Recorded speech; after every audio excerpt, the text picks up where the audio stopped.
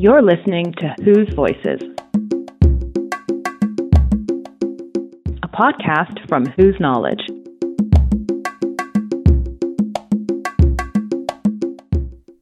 Hi, this is Jake. I'm here at the Decolonizing the Internet's Languages Conference, and I am sitting with Majd.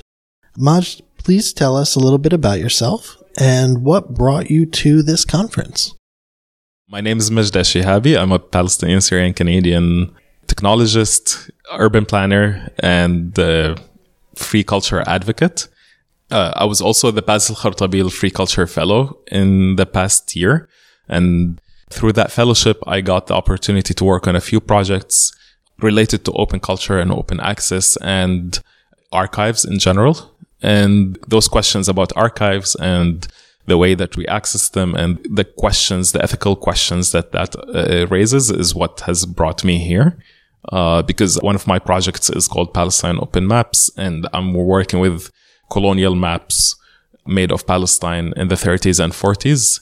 And I'm using those maps in order to understand Palestine as it was before colonization. And this is a very important way of adding nuance to the discourse of Palestine. And I think this has introduced a lot of questions on how to deal with colonial archives, because those maps were not made for us as Palestinians. So the idea is that we have to interrogate those archives in a different way and read them in a way that is against the archival grain.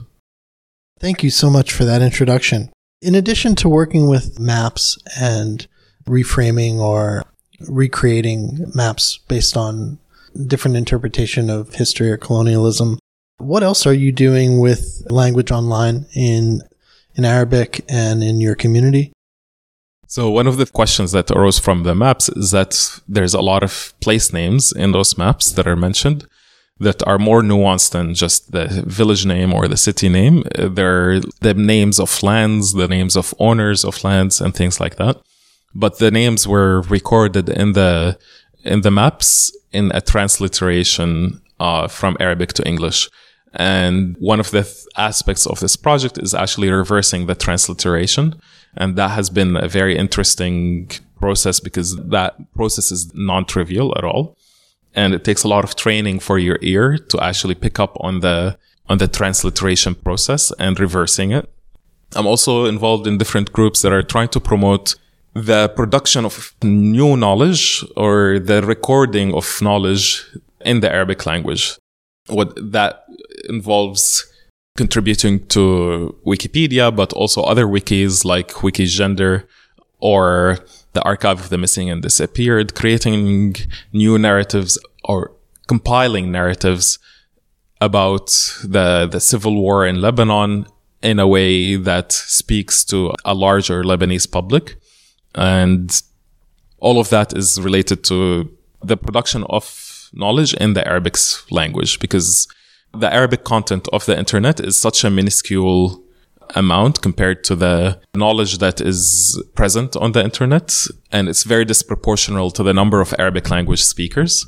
And that doesn't include the many other languages that are present in our communities, but are not represented in our online forms. So in Syria, we have a lot of Assyrians and Kurds and Cherkess and many different languages that have online presences, but they're still marginalized even more than Arabic is.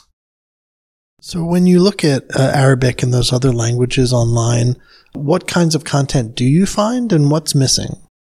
In Arabic, we have a crisis of knowledge production in the entire world because most knowledge production is centered around the English language, and Arabic is not an exception to that. So whatever is online, there's a lot of content, but I wouldn't call that knowledge. There's a model of understanding content, that content evolves from data to information to knowledge to wisdom. There's a lot of data in Arabic on the internet, a huge corpus of language. A lot of people have noticed that the dialects of Arabic have benefited a lot from the internet because they are starting to become written, whereas previously only modern standard Arabic was written.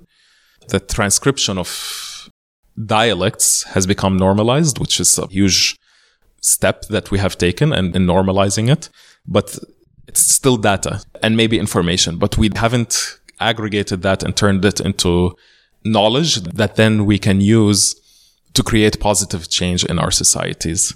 So what is missing? I think there's that step of turning our data into information and our information into knowledge and eventually wisdom. And the other aspect is that our archival material is present online, but it's not searchable because the search terms are not designed in a way that we can interrogate it in the Arabic language.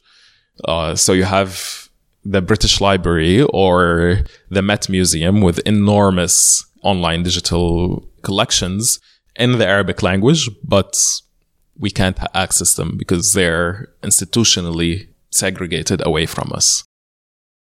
So when you look at what's missing, I guess the other side of that coin is, what do you wish you could create in Arabic online? And what are some of the barriers that are getting in the way of that? A huge part of what's missing is the technical tools and epistemic frameworks that will allow us to take our archives and make them accessible and allow greater engagement in them that will then create positive change in our societies. And to me, being able to involve a large segment of people in one, archival creation, and two, activating those archives is a crucial step in building a democratic society. And that's something that we need right now, because historically there has been, in the past half a century, there has been a very systematic process of destroying democratic institutions in the region. And our mission in creating new archives and documenting whatever is missing is that we are engaging a larger public in the democratic process of building new archives and activating those archives in order to understand ourselves better. So what I wish was there is more tools and more experimentation in different archival methodologies that then we can apply in our local contexts. In this work to increase the presence and the accessibility and usage of archives, what's working? And are you stuck or inhibited by anything in your efforts? You know, are your efforts working? A lot of the efforts are experimental. So a lot of them do work and many of them don't. So it's very hit and miss, but I'm very hopeful about participatory methodologies of archival creation. So one example that I'm very inspired by is the Wikigender, which is a wiki created by a group of feminists from Egypt and Palestine and Syria and Lebanon and Tunis. And they've been creating new content and compiling material about feminism in the Arabic-speaking world and doing all of that in Arabic first instead of writing it in English and then translating it. So that's a very successful experiment, but I see a lot of unsuccessful experiments, such as, I don't want to name names, but there are experiments where people are putting archives online, but they're all on Facebook, for example. And there's documented cases of Syrian Revolution Facebook pages that have recently, very recently actually, been taken down because of the changes in Facebook's policies without informing the original authors of the page, without any consultation with the Syrian community. And we have the original materials, but all of the interaction and the discourse that happened around those materials and that was generated by those materials is completely gone.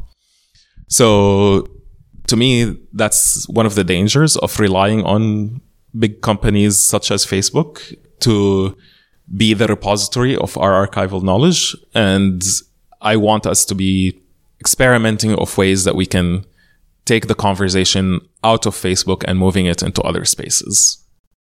Thanks so much for explaining that, both sides, what's working and also, I guess, the lessons you've learned from some of the missteps or mistakes even. We've just wrapped up 2 days of the Decolonizing the Internet's Languages Conference. How did you find the experience of being here and being with so many other people who are interested in these issues? The experience has been very inspiring because I know that there are a lot of people working and struggling with the same questions, but at the same time, knowing that intellectually and feeling that and seeing that in person is a completely different experience. And it's very reaffirming that, yes, I'm asking the right questions. Yes, there are people who are in solidarity with me who will help me out in my process of discovering my way or my community's way of doing decolonization. Meeting those people in person has been invaluable. Is there anything else you'd like to add before we wrap up? Anything you'd want to share or say? I hope that this is not a once a year event, that we take the knowledge and bring it back home and take the process of decolonization into our local contexts and turn that into an active dialogue that then we can contribute globally. Thank you so much, Majd.